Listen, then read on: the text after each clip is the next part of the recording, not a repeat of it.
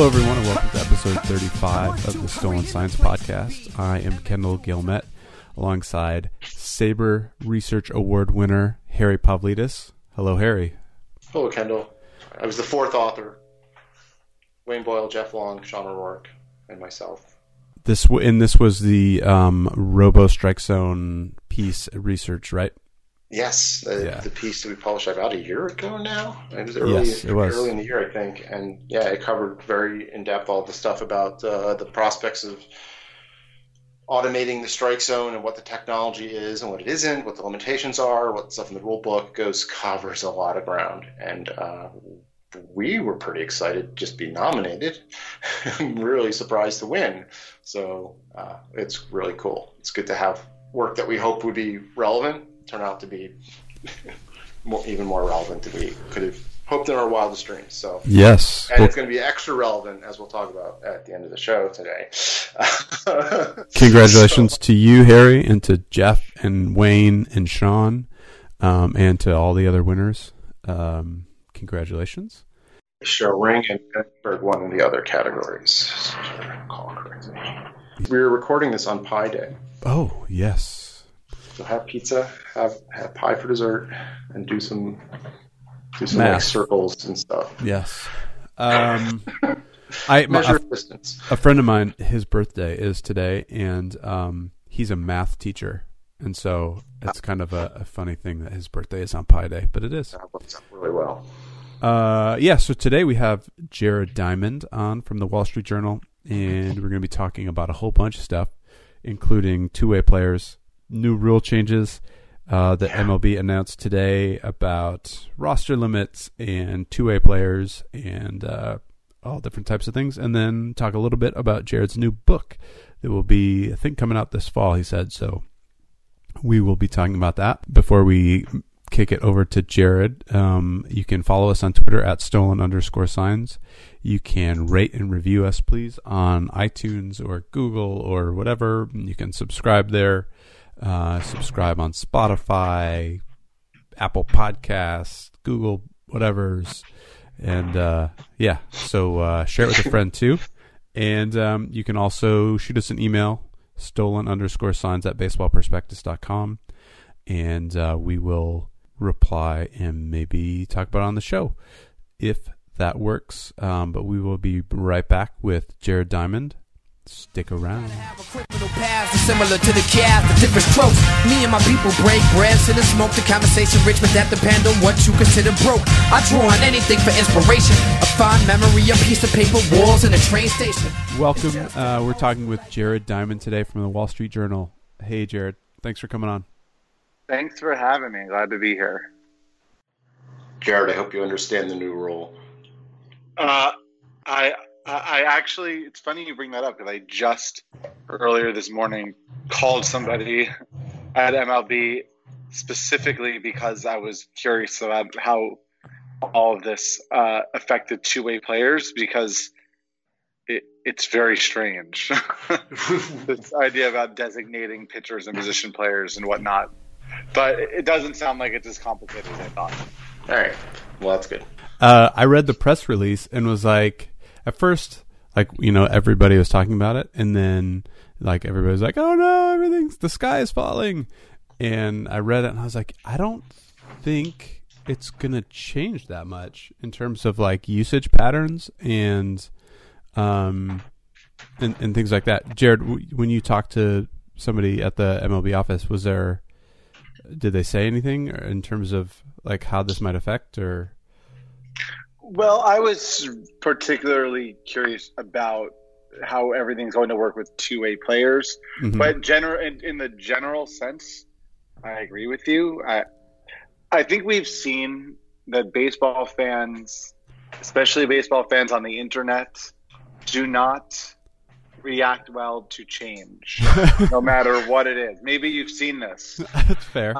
I have noticed this, that you're a very keen observer of human behavior. Yes. If you remember last year in February when Major League Baseball announced there's going to be 6 mound visits a game and no more, that became a 5-day debate over whether this is going to ruin baseball. And then the season started and I never heard about it again because it really didn't matter or impact anything at all. And honestly, I feel that way a little bit again now. I like the roster changes and this 3-batter rule. Like, I get that people are losing their minds over it. I'm not. I don't think it's going to be nearly as big of a problem as people think. Will it affect some pitchers? People say, well, it's going to cost some pitchers jobs. I do sympathize for those people. It's true. The Jerry Blevinses of the world are going to become less valuable. So it is going to potentially cost some individual players value and jobs. But they're ultimately going to be replaced by other players that are conceivably better equipped to handle both-handed batters. And I don't necessarily think specialization is a good thing for baseball necessarily. I guess I'm just surprised how many fans are mourning the death of the loogie. I didn't realize that was something fans cared so much about until today. Just think we wouldn't have gotten those extra 15 years of Jesse Orosco with these rules, though. And look, and I think there's going to be managerial, strategic decision-making, right? I mean, this is the best part. Do you see what Joe Madden just was reported as saying? What did he say? That he doesn't like rules dictating strategy. Which oh my gosh! I have no idea what that means because that's how games work. There's rules, and you strategize and apply tactics. That makes absolutely no sense. And the reality is, I think I'm not trying to sound Pollyanna-ish, although I really maybe I'm just becoming more of an adult, but I just don't have it in me anymore to get angry about anything baseball does in this particular regard because it'll be fine. It just will be fine. I can't imagine baseball doing anything rules-wise so egregious that I stop loving baseball unless they just turn baseball into another sport. So maybe this is just a sign of my own maturity as I enter my 30s. But that said, that's it. I do kind of like this idea of, okay, Bryce Harper's coming up. There's 2 outs. Big situation. Do you bring in a lefty knowing that if he does not retire Bryce Harper, he's going to have to face Rhys Hoskins? Or do you bring in a pitcher who's less equipped to retire Harper, but would be better equipped to retire the next batter? So there's definitely some thought processes there. People, I think we have to remember, this does not apply if you finish the inning. So if you come in with 2 outs and you get your job done as a pitcher, well, you could face 1 batter and come out, I think it's going to be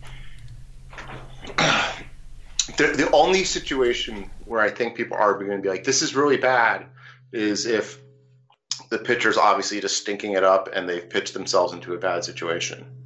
But as a manager, you now have to manage differently.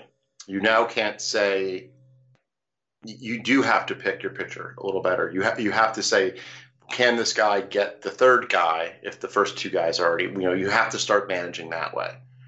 I think too what Jared said, what you were saying earlier, Jared, about different like roster construction changes.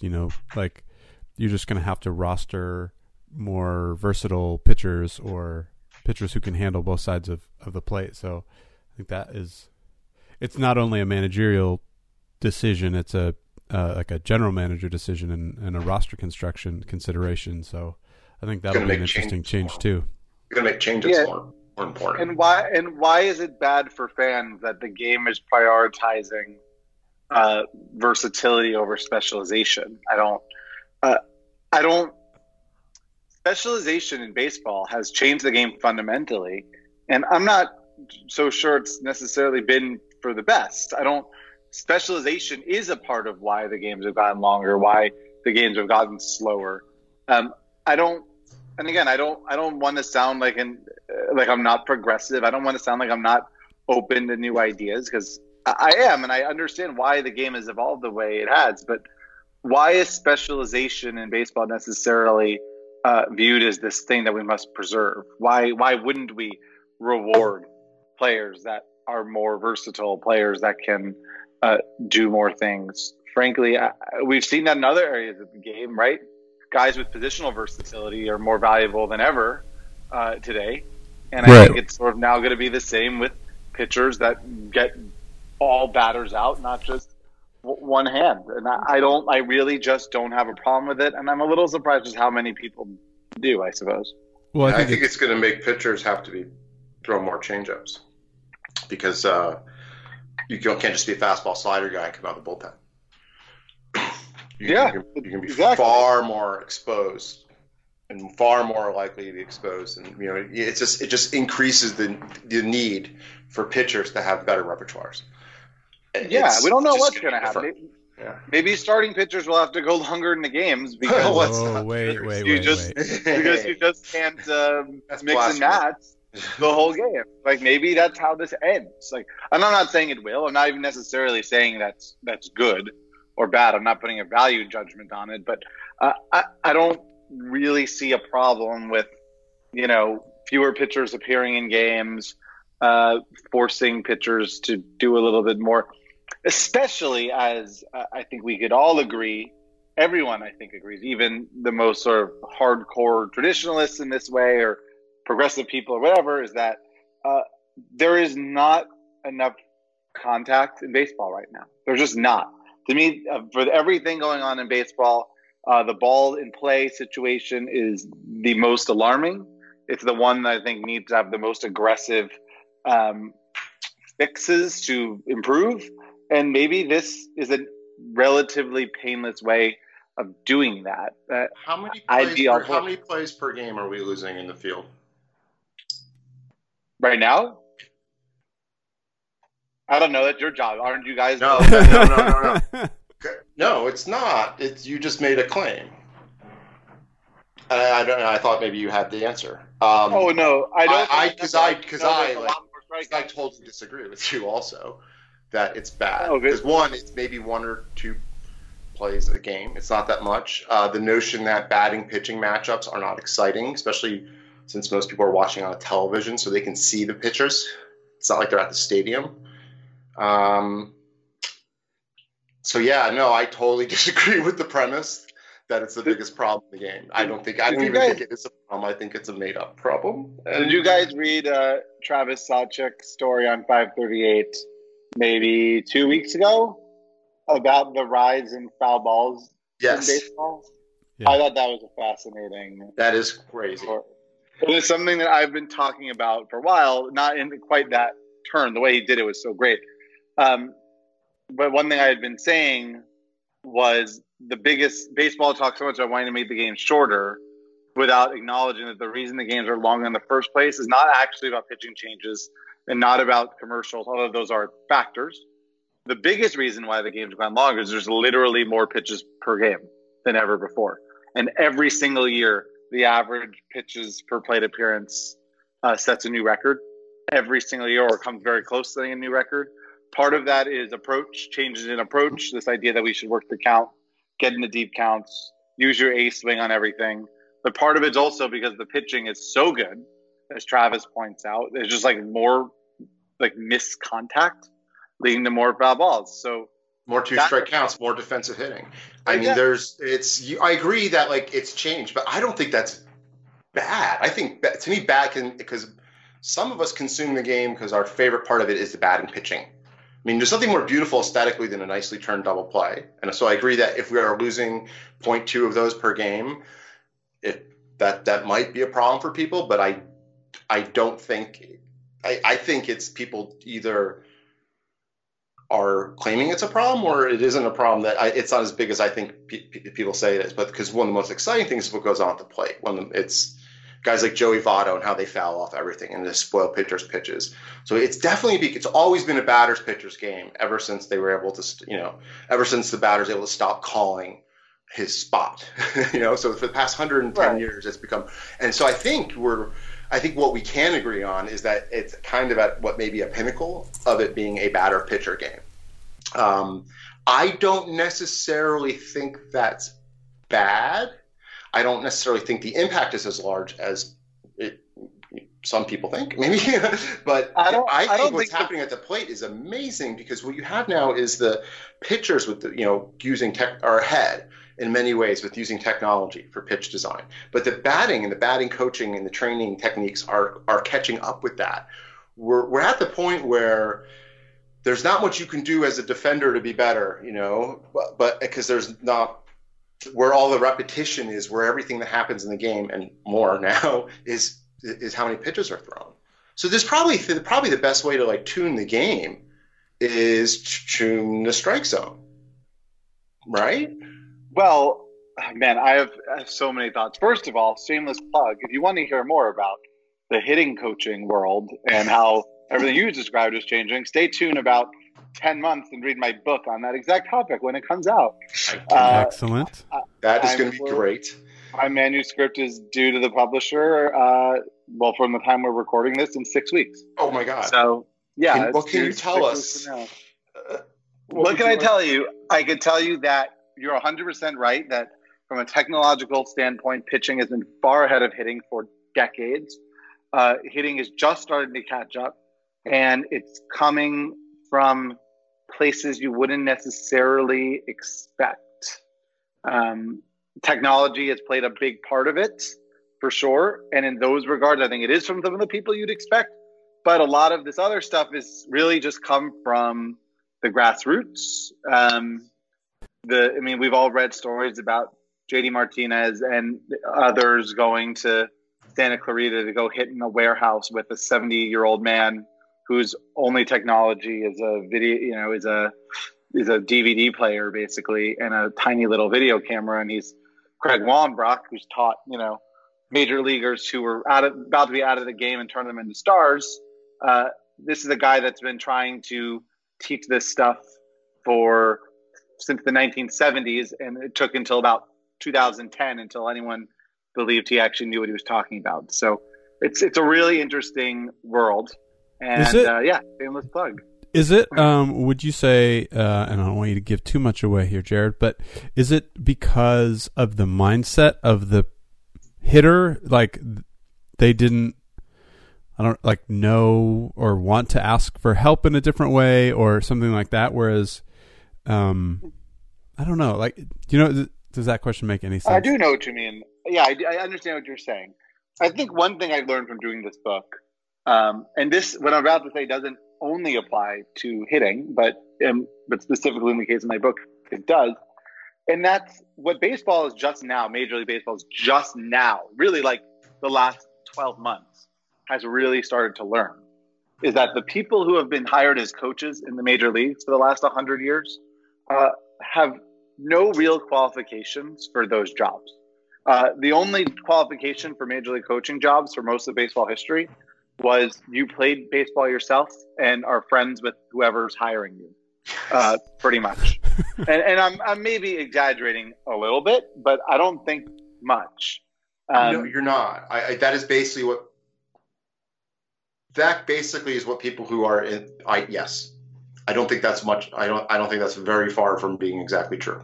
So now what you're seeing though is teams rethinking that entirely, and you're seeing more major league coaches who didn't play in the major leagues, who in some cases played a lot less than that. You look at Robert Van Scope being hired as the Dodgers hitting coach. He's a guy that basically was a so-so high school player who's now the hitting coach of a major league team, which is truly remarkable, both for my book and also just for the future of baseball. And so that's definitely part of it. So, and the other thing I learned sort of related to that is that baseball players, and this is going to sound almost like a criticism, so I have to say this carefully. I don't mean it as a criticism. Many baseball players don't know what they do mechanically, or the mental cues they give themselves do not necessarily match up with the physical action. That's a normal challenge in human physical performance and training. That sometimes when you show the person themselves in video, they're like, "There's no way my hands are set that high." I asked a guy one of our colleagues who pitched in college, he posted a picture of himself in college, and I was like, I made a remark about his leg kick because his knee was buried up in his chest. He had very, very high leg kick. And he's like, I had no idea my leg was that high until I saw that picture. Yeah, and you listen to like interviews with Alex Rodriguez talking about his swing, and he will say, "I always thought the swing down be short to the ball, swing through the ball." And you watch what he's doing; he's not doing that at all. I mean, he's not being short to the ball. He's certainly not swinging down on the ball. But that's how he thought, and it worked for him. But the problem is when people like that say that, there's always going to be people, especially kids, that just do what they hear him saying, and it's a problem. Now you have all of these new coaches who are using video, using other technologies. Now we're able to sort of map swing paths by hooking data up to computers and machines and whatnot to actually see like what the barrel of your bat is doing, what your hands are doing, and being able to teach that. And it's really, really fascinating. And to go back to how this started, that's also why I find Craig Wallenbrock personally so fascinating, because he figured all this stuff out with no technology at all. He just figured it out by watching, video, like old video from the 70s, and figured out a way to teach it. And now how technology just validated some of those ideas, which I find fascinating. It's made for a really fun year plus working on the project. And I really can't wait for it to be done. Also, I can't wait to read it. Shameless plugging someone else's project, Ben Lindbergh and Travis Salchik's book, which is coming out very soon. We have different. It's not the same as mine exactly, but also I think we'll touch on some of these ideas as well, particularly from a data and technological viewpoint. I'm very excited to read what they come out with as well. So there's this thing that like the younger generation is better at discerning what is fact and what is bullshit on Facebook and on YouTube. It's like, and is I think maybe that's part of this. I'm totally speculating here, that this ability to consume all this information and not get hung up on all the classic terms and just repeating the old dogma because it detaches from what you see. I mean, I wonder if just we have this generational effect of it's the technologies that people are used to being around and used to interpreting massive amounts of information. Those are the kids, the teens, the players today that are like, I'll listen to this other coach.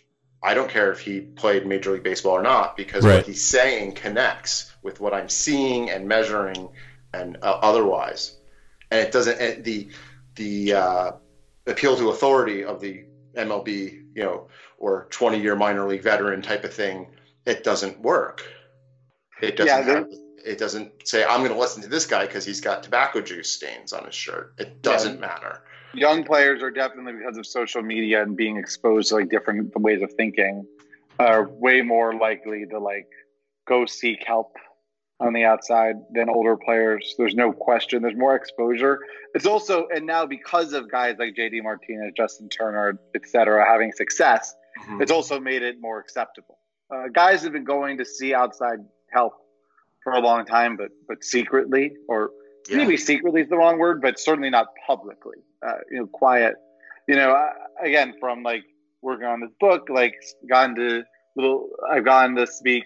Had speak at length with Paul Konerko, with Michael Young, Ryan Braun, some of these guys that were like going to see Craig Wallenbrock back in the 90s and 2000s, but just no one knew.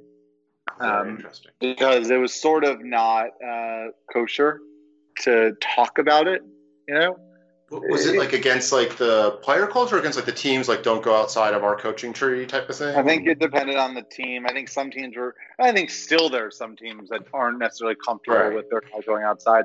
But also it's just like they didn't want to feel like they were disrespecting their coaches. They just didn't want to draw attention to the fact that they were going like away. And part of that's because I think that there's just sort of this natural belief that I think is perfectly reasonable, which is if the best coaching in baseball in the world has to be in Major League Baseball, because if it wasn't, wouldn't it be in Major League Baseball? And I feel like I probably believe that for most of my life, because it's common sense. It's only later I started to learn that, like, no, baseball teams have been behind. In fact, college baseball, and now we're getting way afield, what I'm actually talking about, but college baseball, I think, went so far in terms of coaching because it's had to be progressive. And now you're seeing so many low-level college coaches. Oh, they're flocking out to them. Yeah. Small sort of anonymous college coaches from little schools getting hired by major league teams, which I think is really cool. It's the coaches who were the early adopters of the technologies, especially like the D1 schools, like assistant coaches at D1 schools who had the responsibility of working with the TrackMan unit. Yeah. Well, those guys work for major league teams now. Yep. And it's colleges were ahead. Yeah, and it's really incredible because this stuff has been around for a long time. I mean, from teams have been collecting massive amounts of data from minor leagues since at least 2012, so it's, and Major League Baseball coverage, and that's my dog, has been, obviously longer, but teams have been collecting this data and trying to do things with it. But I think it's taken all these years to have the subjects, the players themselves, could just, do it, but also have the people internally. They started to have the kind of the progressive coaches who started using it. Like Brian Bannister was one of the first people. He used it in his career, and he used it, as a coach. And his role was kind of a new one, a player who was an analyst / scouting coaching person. Now that type of role is becoming more and more common. Very common, yeah. And I see where every team wants an old player who understands data and can communicate it. It's the communication skill, and my dog never barks like this, guys. I swear to God. Surely there must be some squirrels. So, So it's really quite a, it's. I'm gonna go check on the dog. Yeah, totally. You guys go. Please do. We're worried about it. Yeah, surely. Get well. Whatever was outside is gone. Shirley, okay? Everything okay? Yeah, something was upsetting her. Seriously, she has never had a barking outburst like that. So I don't know what it was. She seems okay. All right. Good. Well, I want to take this opportunity maybe to transition to two-way players and position players, pitching and things like that. So yeah, sure. Yeah, let's go over the rule also as well.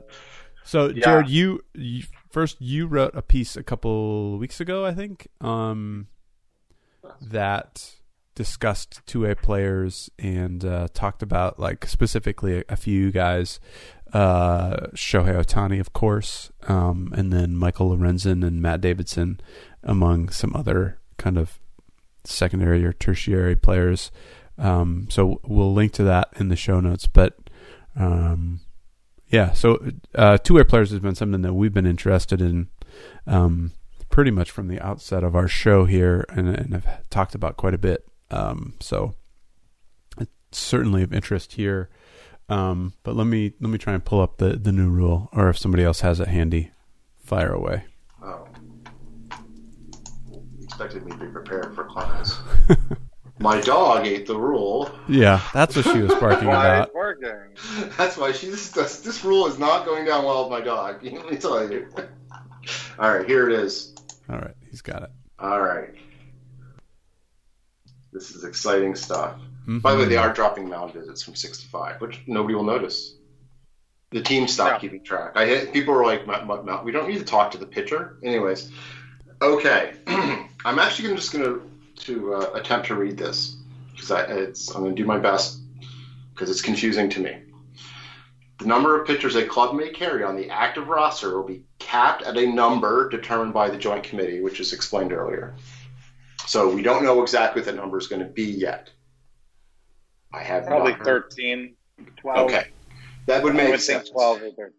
Yeah, I don't think it's going to be 15. You know what I mean? It's going to be. I think it'll be 12. I think 12. Yeah. Clubs. Okay, so then clubs must designate each of its players as either a pitcher or a position player prior to each player's first day on the active roster for a given season. So your first 25 before opening day, you're going to make a declaration.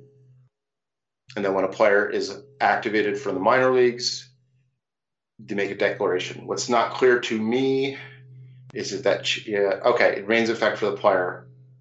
Okay, that designation will remain in effect for the player and cannot change for the remainder of the championship season, which is regular season.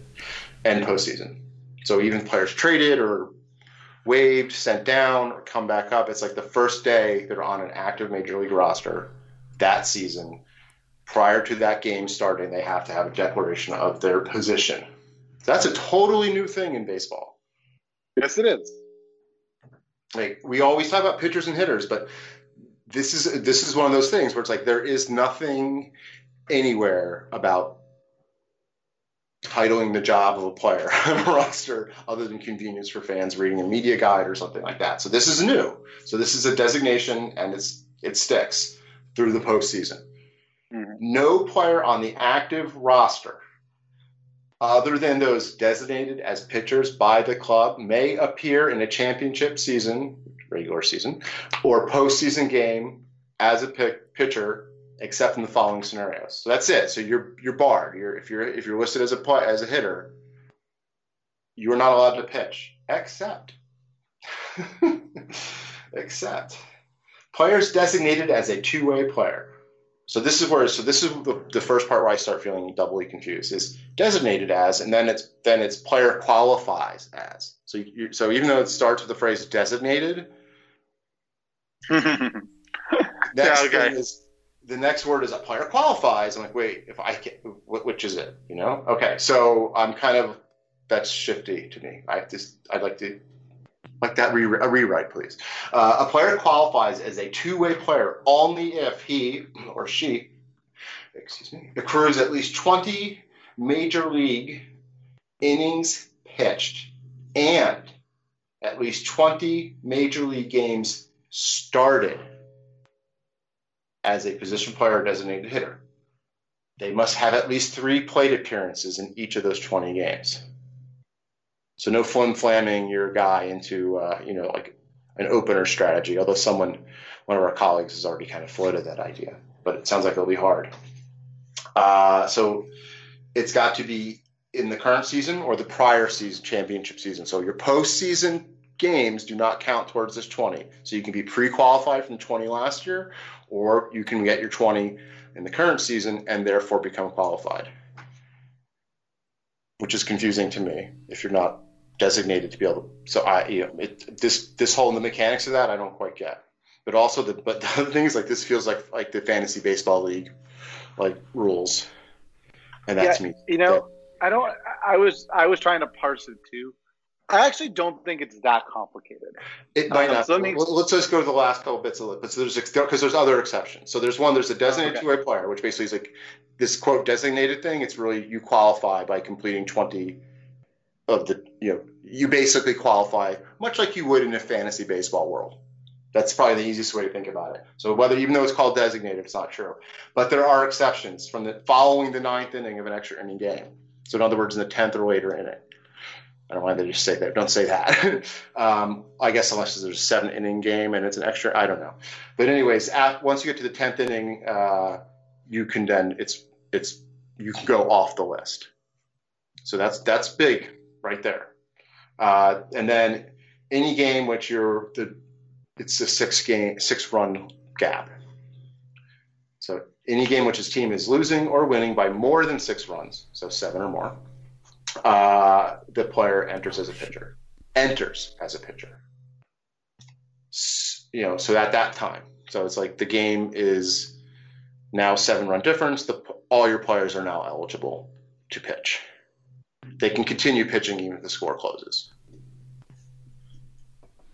Kendall? Yes. You have the numbers on this. Yes. So I asked... Because Jared just speculated, this probably won't change much. Yeah, I also thought, I wonder where the current usage has been that fit within these parameters. And so I asked Rob McEwen of Baseball Prospectus if he could pull those numbers for me. So over the last 3 years, 97.5% of position player pitching falls within these categories. So it was only in 2017 where there were 15 plate appearances that didn't fall within that. So it's basically seems like it's created to make sure that this doesn't go any further. Like this is like a stop sign, I think, to teams to say like, don't go crazy, guys. But in terms of changing how many position players we see pitching, like it's probably going to stay the same. Although I will say that year over year it keeps growing. So in 2016 there were 114 plate appearances that fit that criteria. In 2017 there were 153, and then in 2018 there were 319 plate appearances that fit that extra inning or 6+ runs criteria. So that keeps growing, and so I wonder if this is just Major League Baseball saying like, so it's not just the position player usage, but just the game situations, blowouts. Right. That's interesting too, because you've definitely seen teams let it go, and that's why the whole run differential trick isn't as useful as it used to be in terms of calculating when Pythagorean wins and whatnot. But so basically this again, like although there's like this, it seems like an overly complicated 20 fantasy baseball rule for eligibility. It doesn't matter. Jared, what were you saying about like the rule where you were trying to parse it? Like, well, I was trying to understand how it affected. I was particularly interested in the idea of the designated two-way player and what that really meant. And I kind of, after doing a little research, talking to people at MLB, I realized one important thing about this rule is that it only refers to position players coming into pitch. It does not have any bearing on pitchers playing the field, which means that if the Reds want to use Michael Lorenzen as an outfielder, they could do that to their heart's content, because he'll be designated as a pitcher primarily, but that doesn't mean he can't go play center field as much as they want in any situation. The only people this affects is position players coming into pitch, not the other way around, which that was something I didn't understand at first and now sort of do understand. I do wonder, will we see anyone of us? Well, this year, Shohei Ohtani won't qualify even as a two-way player. So I'm wondering, will we see anybody going into 2020 qualify as a two-way player? That would mean starting 20 games in the field or DH and 20 pitching 20 innings? 20 innings. Yeah, so it's 20 appearances. Well, it's you've got to get 60 guys out. Yeah. And you got to bat 60, and you got to make it. Literally, this is what it's saying. It's like you have to retire 60 batters at least, and you have to make at least 60 plate appearances. I wonder if, so will Matt Davidson be that guy? I don't know if he gets the 20 pitching appearances this year. It's really hard to get. Yeah, I mean, 20 innings of pitching. Like if you go and look, that's you're not going to have too many really shady, fringy pitchers doing it. So Davidson would have to be like an almost, either it's like the type of person who comes up part of the season and is a regular bullpen guy, or or Davidson has like kind of a normal role. It's possible. Yeah, I don't love that though. I wish that I kind of wish those qualifications were a little bit different, because I do think like a guy like Davidson, or Michael Lorenzen, who's primarily a pitcher, so not exactly. Well, let's talk about, say, Jared Walsh, the kid on Anaheim. Do we still call them Anaheim? On the Angels. The Angels, yeah. I'm old. I just showed my youth. California. Yeah, exactly. The California Angels. That was my growing up in the 90s part of my life. But a guy like Jared Walsh, who's primarily a first baseman or whatever, and the Angels are like trying him out as a pitcher. He won't break camp with the big league team, but let's just say hypothetically he did, and he ends up being good. Like, I feel like that's such a valuable skill to be able to like pitch. And guys like that, like the Davidsons, the Walshes, the Lorenzens, those are not, Davidson, Walsh, those are not position players pitching in a jokey way. Those would be like with Davidson, the Rangers plan on using him as a pitcher legitimately, like because they think that he could be a useful pitcher to them. Maybe not a pitcher who would be their eighth inning guy, like have a set bullpen role, but a guy that reasonably can come into a game in a somewhat high leverage or medium leverage situation and get a couple of guys out. and I don't want anything that's going to discourage players from emerging, because I think they're really fun and interesting and actually quite valuable to a team as well. So I guess we'll see how this plays out. I love the two-way player. Like we just like Ohtani is God around here. I agree with you on that. Yeah, it's like, didn't you see the altar on the way in to the green room? We probably took you into the wrong way from the parking lot. On the way out, our people will show you that. Yeah, I appreciate that. No, he is the best. He's like we were like, is it going to basically the arc of our show is Ohtani going to work out? Oh my God, he's working out. Now he's hurt. I think we've already gotten an answer. Yes, the answer. Yeah, no, exactly. We've had the whole thing where he went way beyond it. It's like he did all the Babe Ruth thing. Like he did it. Like he actually was doing it. He's 24 years old. He's in a new country, learning. It's not a language he really speaks, and he is out there performing like these baseball feats that we haven't seen in 100 years. So I want more. So I want was it Dylan McKay? Brendan McKay. Brendan. Why did I say Dylan? I'm probably watching that. I don't know. The 90210 guy. Yes. That was Dylan McKay. So Brendan McKay. Then there's more. I'm blanking because I don't have my list in front of me. Kendall, help. No, there are more. And I don't have the names in front of me. Yeah, I don't remember. I just have the list I have is from Jared's article. So it's Lorenzen, and there will be even more. Yeah, there will be. Yeah, McKay.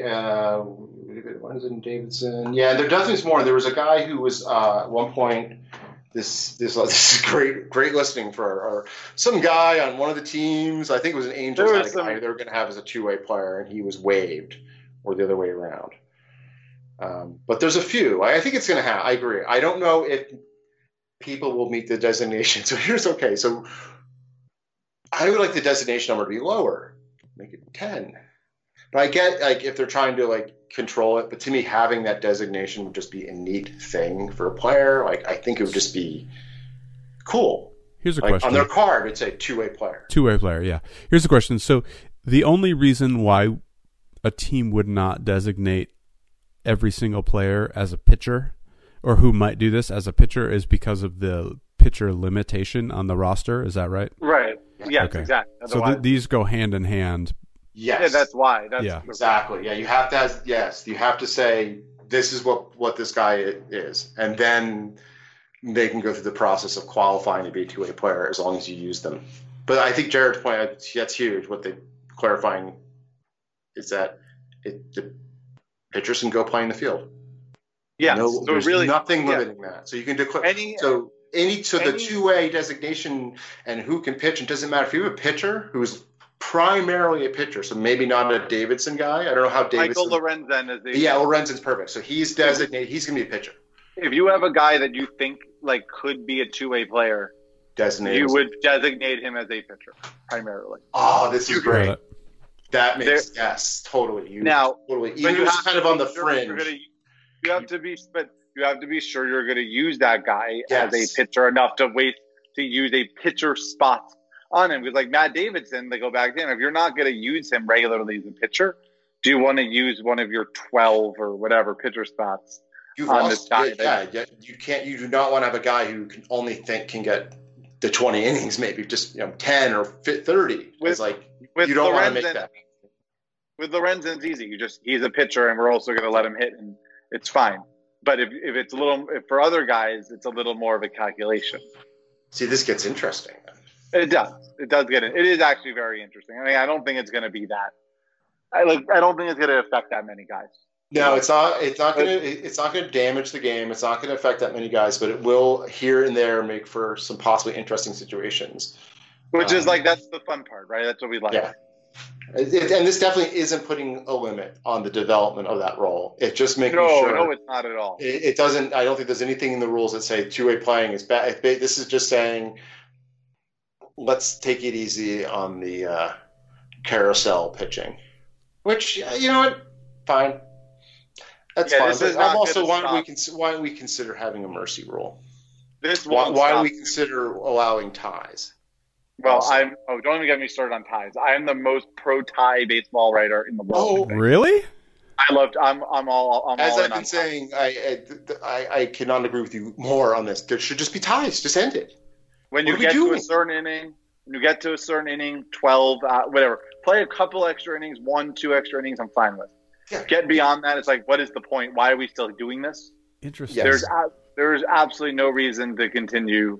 I don't think baseball game is going well if it's in the 13th inning.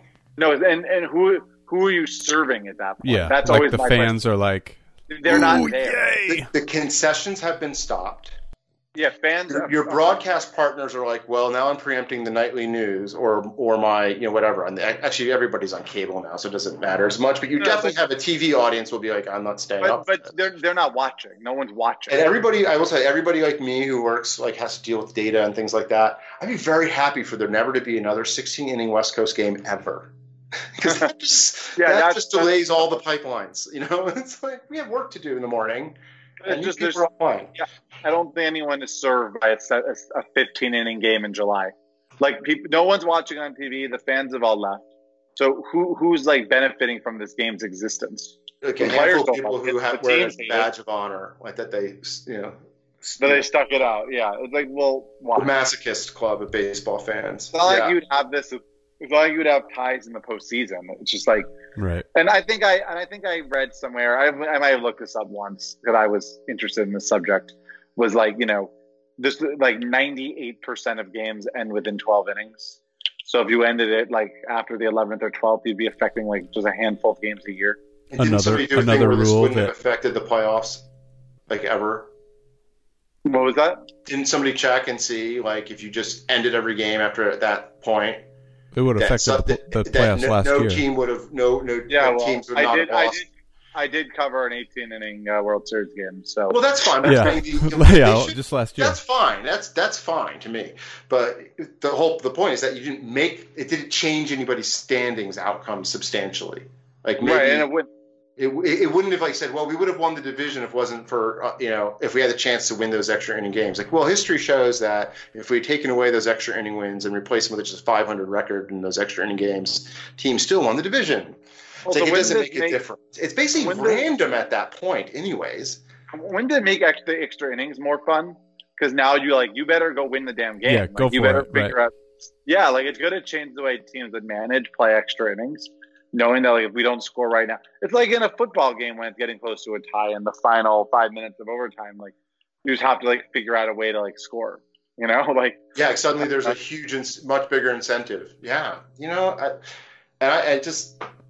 it's better for everybody involved. Everybody should be working on the game. I mean, there is the beauty, and you do not lose the beauty of the uncertainty of the 27th out being recorded. You know what I mean? You're not putting why baseball works is there's not a clock on the game, and an extra inning rule is not a clock on the game. It's just saying at this point the competition has concluded, and every you still have to record 3 outs to end an inning. That will not change. That beautiful fundamental part of baseball would not be impacted at all by saying games are over after the 12th. Yeah, I've been fine with it for years. I never really talk about this publicly because most people who, again, baseball fans on the internet, they lose their mind over the very idea. But I think it's a perfectly good idea, a perfectly reasonable idea. And I don't know, whatever. Yeah, mercy rule games. The problem is whenever I say this, fans just go, "Oh, you're just one of those writers that wants to go home."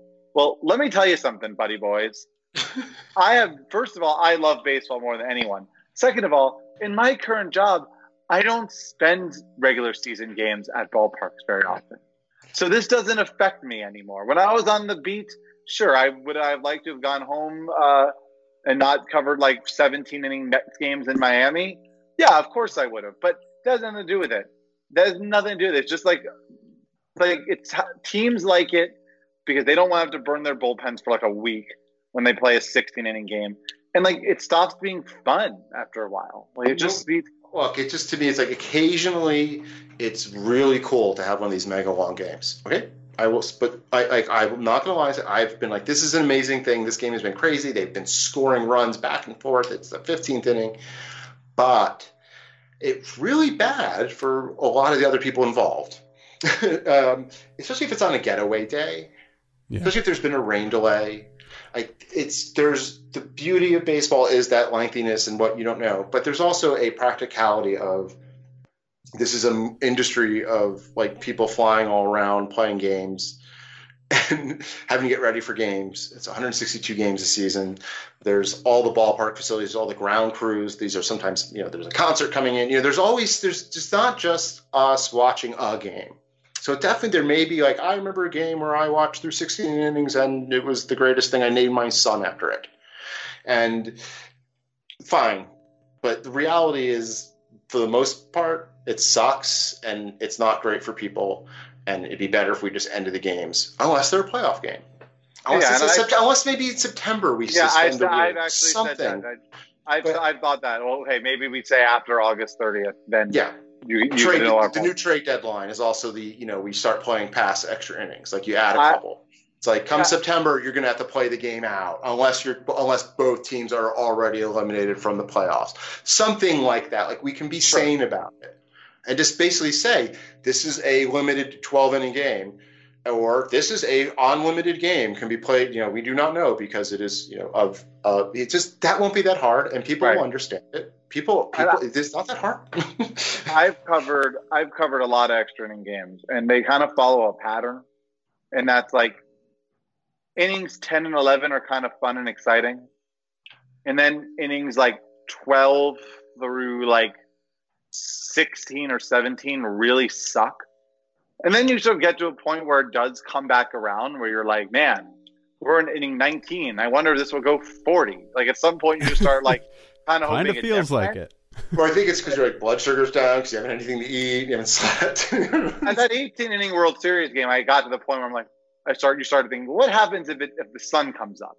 That was amazing.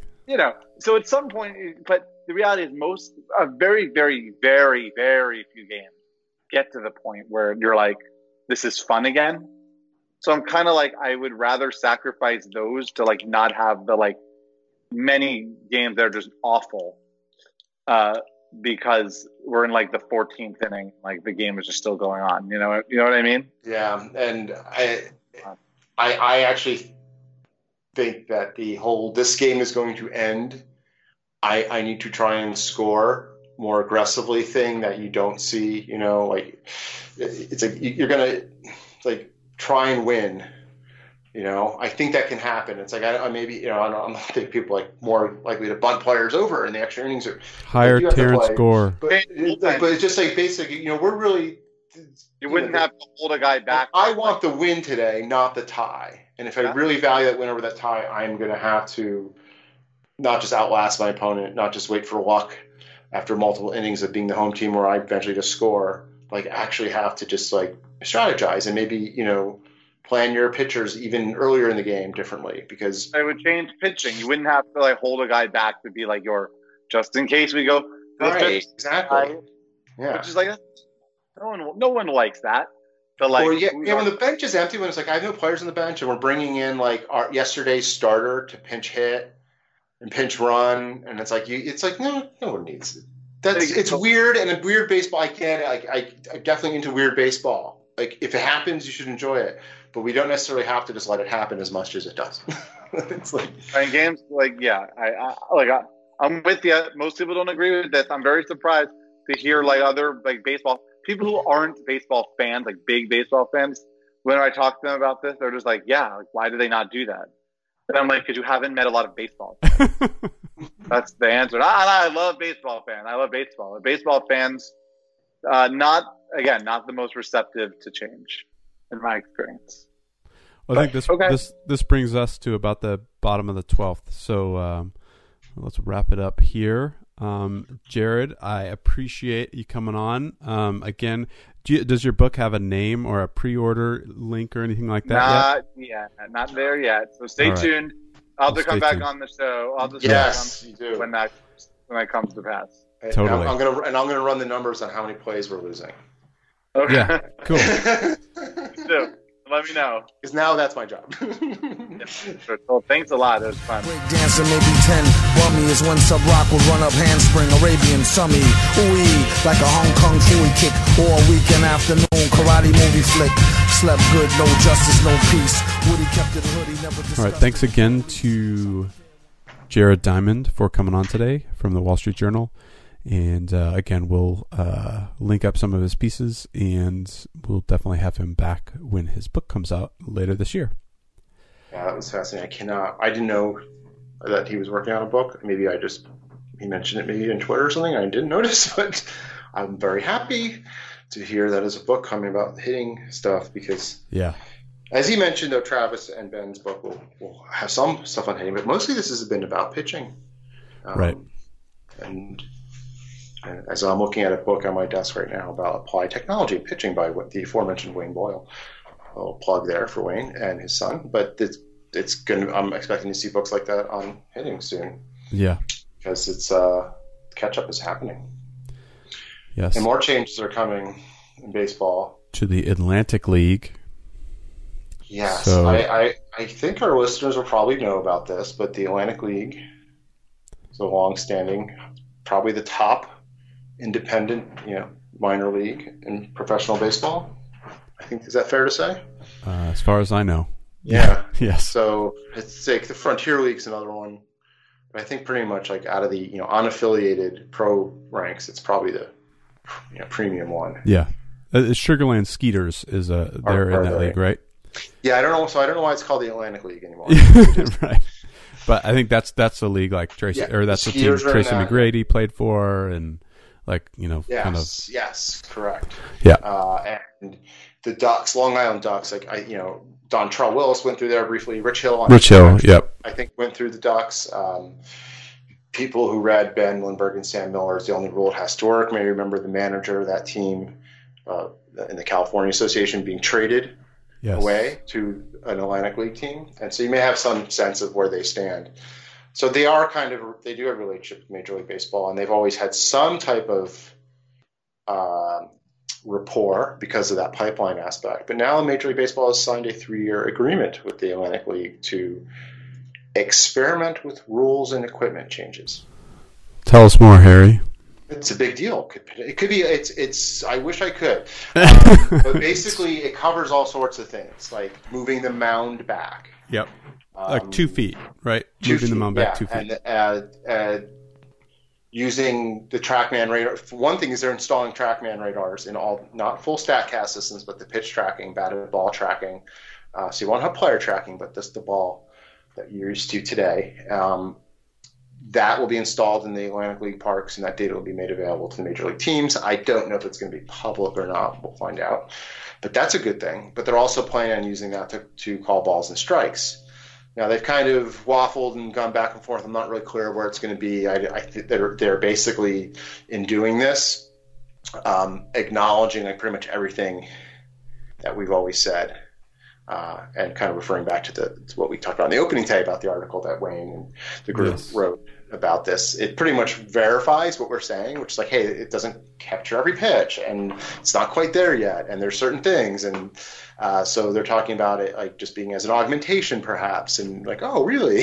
And we talk in great detail about this in episode 17. So if you want to hear more from Wayne and Sean and Harry, I don't think Jeff was on that episode. He might have been, though. I don't remember.